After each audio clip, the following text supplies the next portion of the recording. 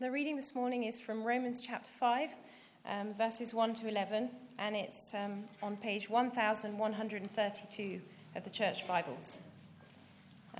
That's Romans chapter 5, page 1132 on the Church Bibles.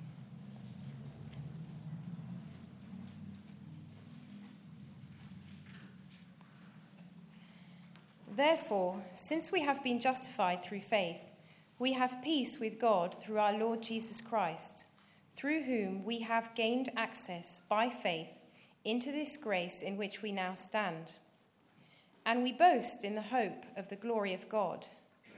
Not only so, but we also glory in our sufferings, because we know that suffering produces perseverance, perseverance, character, and character, hope. And hope does not put us to shame, because God's love has been poured out into our hearts through the Holy Spirit who has been given to us. You see, at just the right time, when we were still powerless, Christ died for the ungodly. Very rarely will anyone die for a righteous person, though for a good person someone might possibly dare to die. But God demonstrates his own love for us in this: while we were still sinners, Christ died for us. Since we have now been justified by his blood, how much more shall we be saved from God's wrath through him? For if, while we were God's enemies, we were reconciled to him through the death of his Son, how much more, having been reconciled, shall we be saved through his life? Not only is this so, but we also boast in God through our Lord Jesus Christ, through whom we have now received reconciliation. This is the word of God.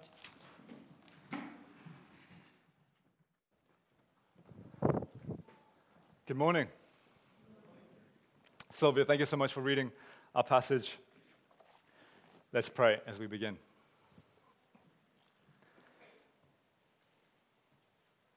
Father, we thank you so much for your word, that we can sit here now and hear you speak to us through it.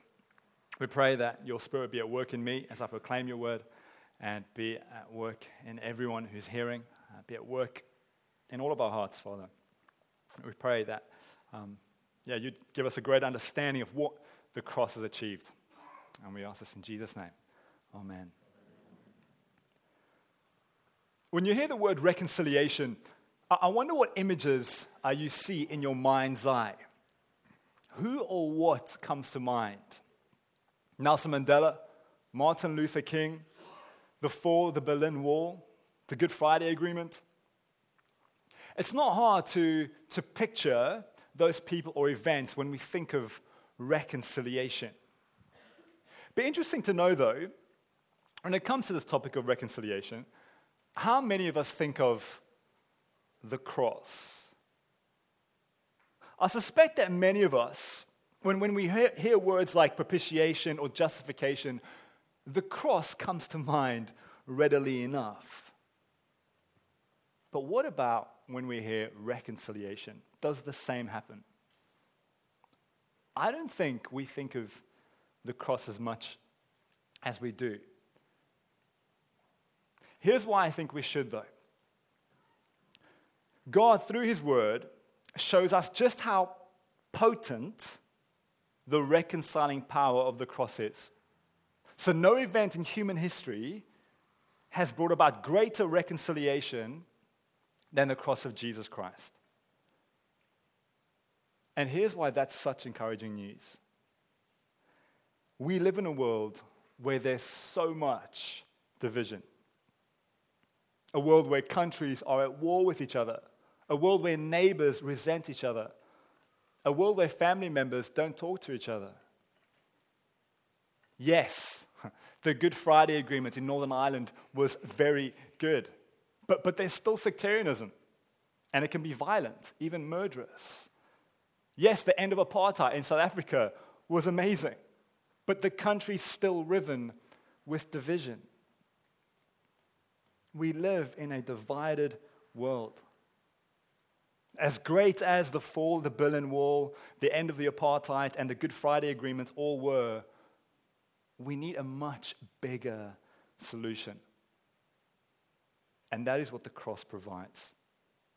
Friends, indeed, the reconciliation that the cross achieves, it couldn't be more far-reaching. It not only mends divisions that humans have with one another, it also mends the division that humans have with God. And it even mends creation itself. That's the reconciling power of the cross. And we're going to look at each one of those in turn. And we're going to start off by diving into the passage we just had read for us. But we are going to look at other bits of the New Testament as well, because there isn't a single passage in the New Testament that covers all the reconciliation terrain. One theologian says that reconciliation is the big thing about in the New Testament. I'm not sure I quite agree, but I think it's one of the top themes in the New Testament, but some say it's the theme. So what is reconciliation according to the Bible? Reconciliation is this. Because of Jesus' death, you have peace with God. That's our first point. Have a look down at Romans 5, verse 1. Therefore, since we have been justified through faith, we have peace with God through our Lord Jesus Christ. And then look down also at verse 10. For if, while we were God's enemies, we were reconciled to him through the death of his Son, how much more, having been reconciled, shall we be saved through his life? Friends, how have we been reconciled to God? Through the death of God's Son, through the cross. Paul says that if you have faith in Jesus, then you have peace with God. But what does that mean? It means two things. First, it means that we are no longer enemies with God, as we see there in verse 10. Do you see why we needed to be reconciled to God? We were his enemies. That's pretty strong, isn't it? So it's not merely that we were those who drifted from God or that we were simply misguided. No, we were hostile to God. We were his enemies. And here's why. Later on in Romans, Paul says, the mind governed by the flesh is hostile to God. It does not submit to God's law, nor can it do so. Those who are in the realm of the flesh cannot please God. Friends, that is what all of us were. Apart from Christ, we do not live for God, but for self. We live as we please rather than as God wills. You see, our hearts hum, my will be done, instead of thy will be done. We are by nature hostile to God's rule, which means that we're at enmity with him. But there's hostility from humanity towards God and from God towards humanity as a result. But thankfully, that is not the end of the story. Wonderfully, God intervenes. Have a look at verse 6. You see, at just the right time, when we were still powerless, Christ died for the ungodly. And then verse 8. God demonstrates his own love for us in this. While we were still sinners, Christ died for us. What did God do about our enmity with him? He made a way to heal, to restore our relationship with him. Notice how we're described in these verses. Powerless, ungodly, sinners. We were powerless. In other words, there was nothing that you and I could do to restore a relationship with God. We needed God to step in. And we were ungodly. Did God intervene because he thought, do you know what? Actually, they're not too bad. Maybe I should give them another chance. No, we were ungodly. We were opposed to God. We were at war with him. It's precisely while we were these things, powerless, ungodly, sinners, that God implemented his peace plan. So God didn't wait for us to first get our act together. We couldn't. Rather, he unilaterally made a way for peace. And this shows us just how vast his love is. When did Jesus die for us? While we were sinners. When were we reconciled to God? While we were enemies. Do you see the point? God loved you before you were lovable. While we love people who are easy to love, God loves people who are hard to love. You know how Jesus tells his followers, love your enemies? He doesn't say that because he's just really keen for us to be nice people. He says that because that is what God is like. Jesus wants us to imitate God, who loves his enemies. And friends, we should be so delighted that that is the case. Because if it weren't, we would never have been reconciled to God. It's only because God loves his enemies that you and I are able to have peace with him. Now, what does this peace mean? What are its implications? Have a look at verse 2. Through whom, that is, through Jesus, we have gained access by faith into this grace in which we now stand. What does peace with God mean? So it doesn't mean that our relationship with him has gone from being a negative one to a mere neutral one. So it's not that we've gone from being his enemies to now being tolerated by him. Rather, peace means that we now have access to God. And folks, this word is loaded with theological meaning. Think of Adam and Eve in the garden in Genesis. What happened when they rebelled? They were cast out of God's presence. They lost access to God, so to speak.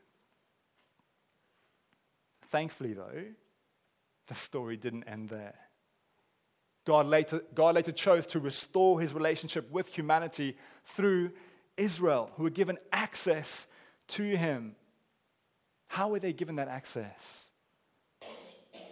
In Leviticus, we learn about how the Israelites were able to draw near to God through the sacrificial system, through their sins being atoned. This is the language that this is what Paul's language is evoking. Just as Israel was able to dwell with God in their midst, now through faith, so can we. You and I, through trusting in Jesus, whose death atoned for our sins, have access to God. We have a relationship with him. And we're going to think a bit further about this now in our second point. Because of Jesus' death, not only do we have peace with God, but we also have peace with Israel. And as we look at the peace that we have with Israel, this is going to illuminate the peace that we have with God. We're now going to turn to Ephesians 2, so please turn to page 1174. I'll give you a moment to turn there. Page 1174.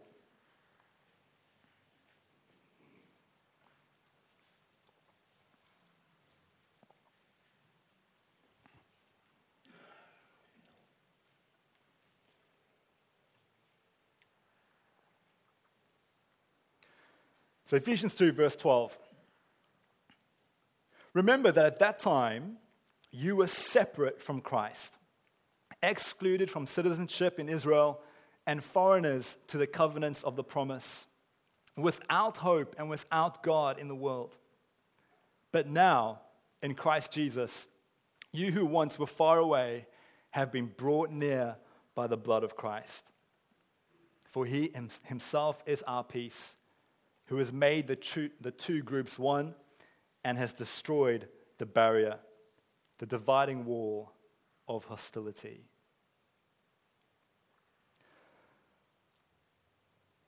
And in our first point, we learned that because of the cross, we are no longer enemies of God. Now we learn that we are no longer aliens to God's promises. What does that mean? To whom were God's promises originally made? To Israel, right? That's why Paul says in verse 12 that we were foreigners to the covenant of the promise. And in Romans 9, Paul says, when speaking of Israel, theirs is the adoption to sonship. Theirs the divine glory, the covenants, the receiving of the law, the temple worship, and the promises.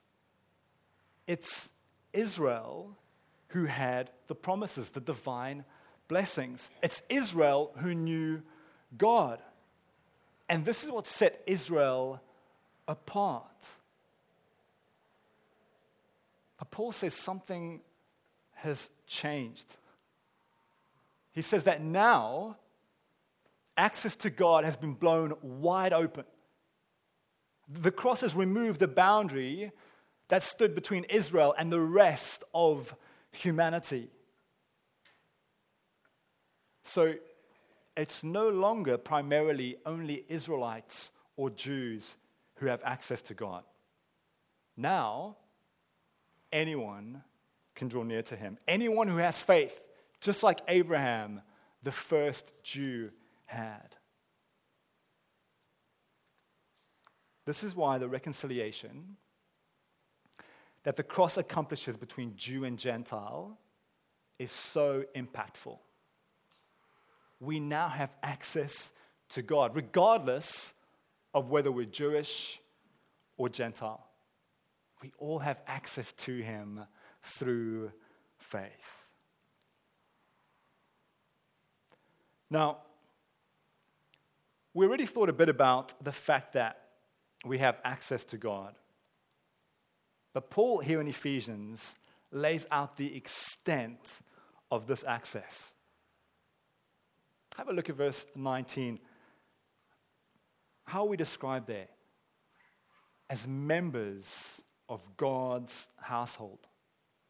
That's another way of saying you're part of God's family. You're part of God's family. And folks, it's not like you're just a distant cousin now. How does Paul describe God in verse 18? As Father. That is who God is to us, and that means that we are his children. So when you come to God, you come to him as his cherished son or precious daughter. That's what it looks like to have access to God. Is to be able to call him Father, to know him as Father. How amazing is that? Some of you have had the privilege of having very loving fathers. And so this picture of God as Father is It's really comforting. However, a number of you may have had the opposite experience. Maybe your relationship with your father was actually quite difficult. Let me read to you what someone wrote. Someone who didn't have the best of relationships with her dad. Listen to how that affected her understanding of God as Father. I was looking at my Heavenly Father through the lenses of my experiences with my own father. And for me, that meant my Heavenly Father was distant, aloof, unavailable, hard to please, easily disappointed, quick to anger, and often hard to predict. True, I wanted to please God, but since God the Father was, to me, hard to fathom and not especially inviting, my relationship with God centered on my relationship with His Son. Jesus liked me. I wasn't so sure about His dad. I wonder if you've ever felt that way.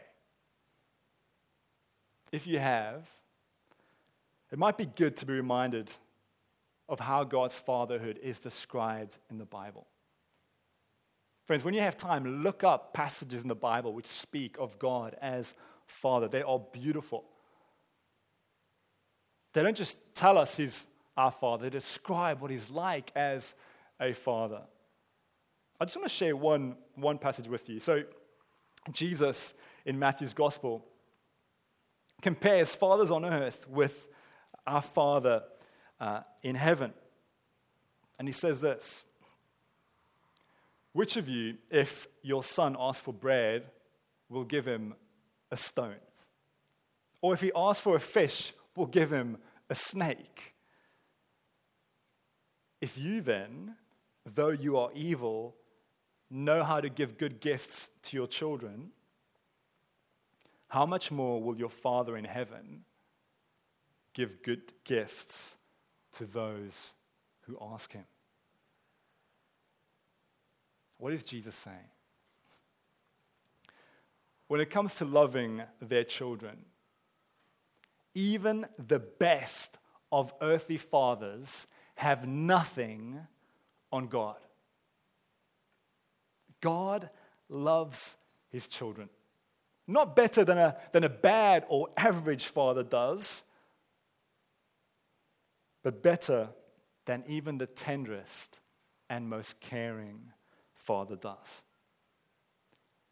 That is what God is like as our Father. He deeply loves us and cares for us as His children. And that's the God whose child you are through faith.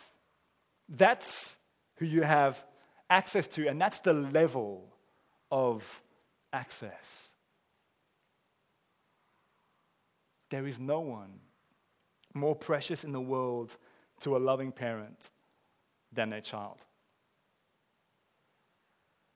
Does that help you see how much God values you? When he preached on propitiation, Kevin helpfully pointed out that God loved us before the cross. God loved us before the cross. But after the cross, God loves us as His children. That is who we now are. And that's all because of the cross. Friends, this is tremendously encouraging news. This is an amazing truth to grasp.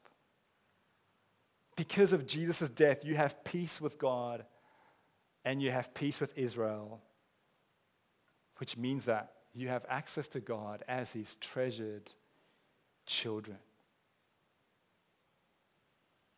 There's one final thing I want us to consider about reconciliation. And this will be a much shorter point because of time. But it's good to consider, even if only briefly. A final point is this. Reconciliation means that because of Jesus' death, the cosmos will be at peace. I want us to look briefly at Colossians 1. Don't turn there because the verses will come up on the screen. Colossians 1, verses 19 to 20. For God was pleased to have all his fullness dwell in him, that's Jesus, and through him to reconcile to himself all things, whether things on earth or things in heaven, by making peace through his blood, shed on the cross. In addition to the cross bringing vertical reconciliation between humanity and God, and horizontal reconciliation between Jew and Gentile, the cross also brings cosmic reconciliation. But while the first two types of reconciliation, they've already happened, this last one, it will be consummated in the future. Brothers and sisters, as we know, things in the world, they aren't quite as they should be, or as they originally were. Our world is broken, isn't it? There are floods, there are droughts, there's sickness and there's death, there's suffering and pain. But reassuringly, all of these things will one day come to an end. In the Old Testament, we find a God describing to the prophet Isaiah what this glorious future that he has prepared for his people will look like. God promises that he will create a new heavens and a new earth, a place where the sound of weeping and of crying will be heard no more.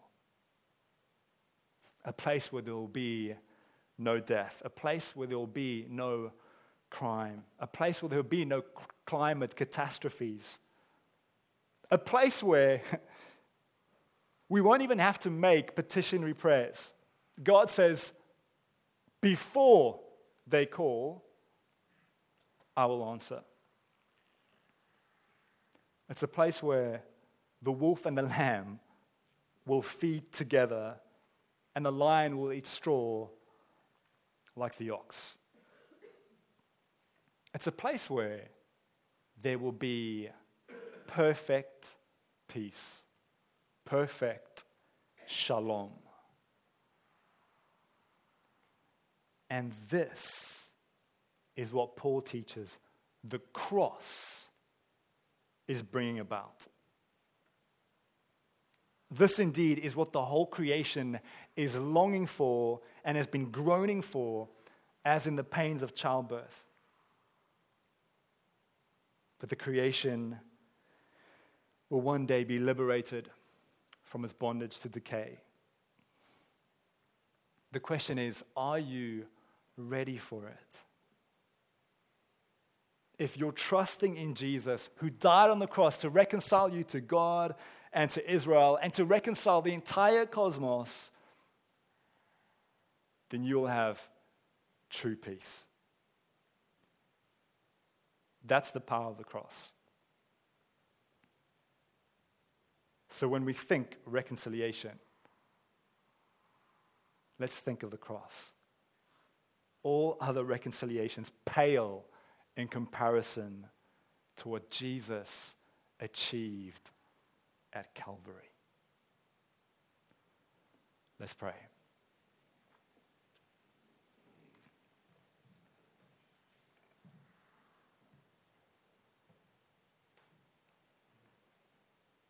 Father, we thank you for how over the past 4 weeks we've been able to think about some of the facets of the cross. Father, we thank you for the fact that it's achieved propitiation, that we are justified, that we've been redeemed. And Father, we thank you that you have reconciled us to yourself. There's nothing we did to deserve it. You reconciled us while we were enemies, while we were ungodly, while we were sinners. Thank you so much for your grace, your mercy, and your kindness towards us at Calvary. Father, we pray that throughout the week we would be meditating on the access that we have to you because of Jesus' shed blood for us. And we ask this in Jesus' name. Amen.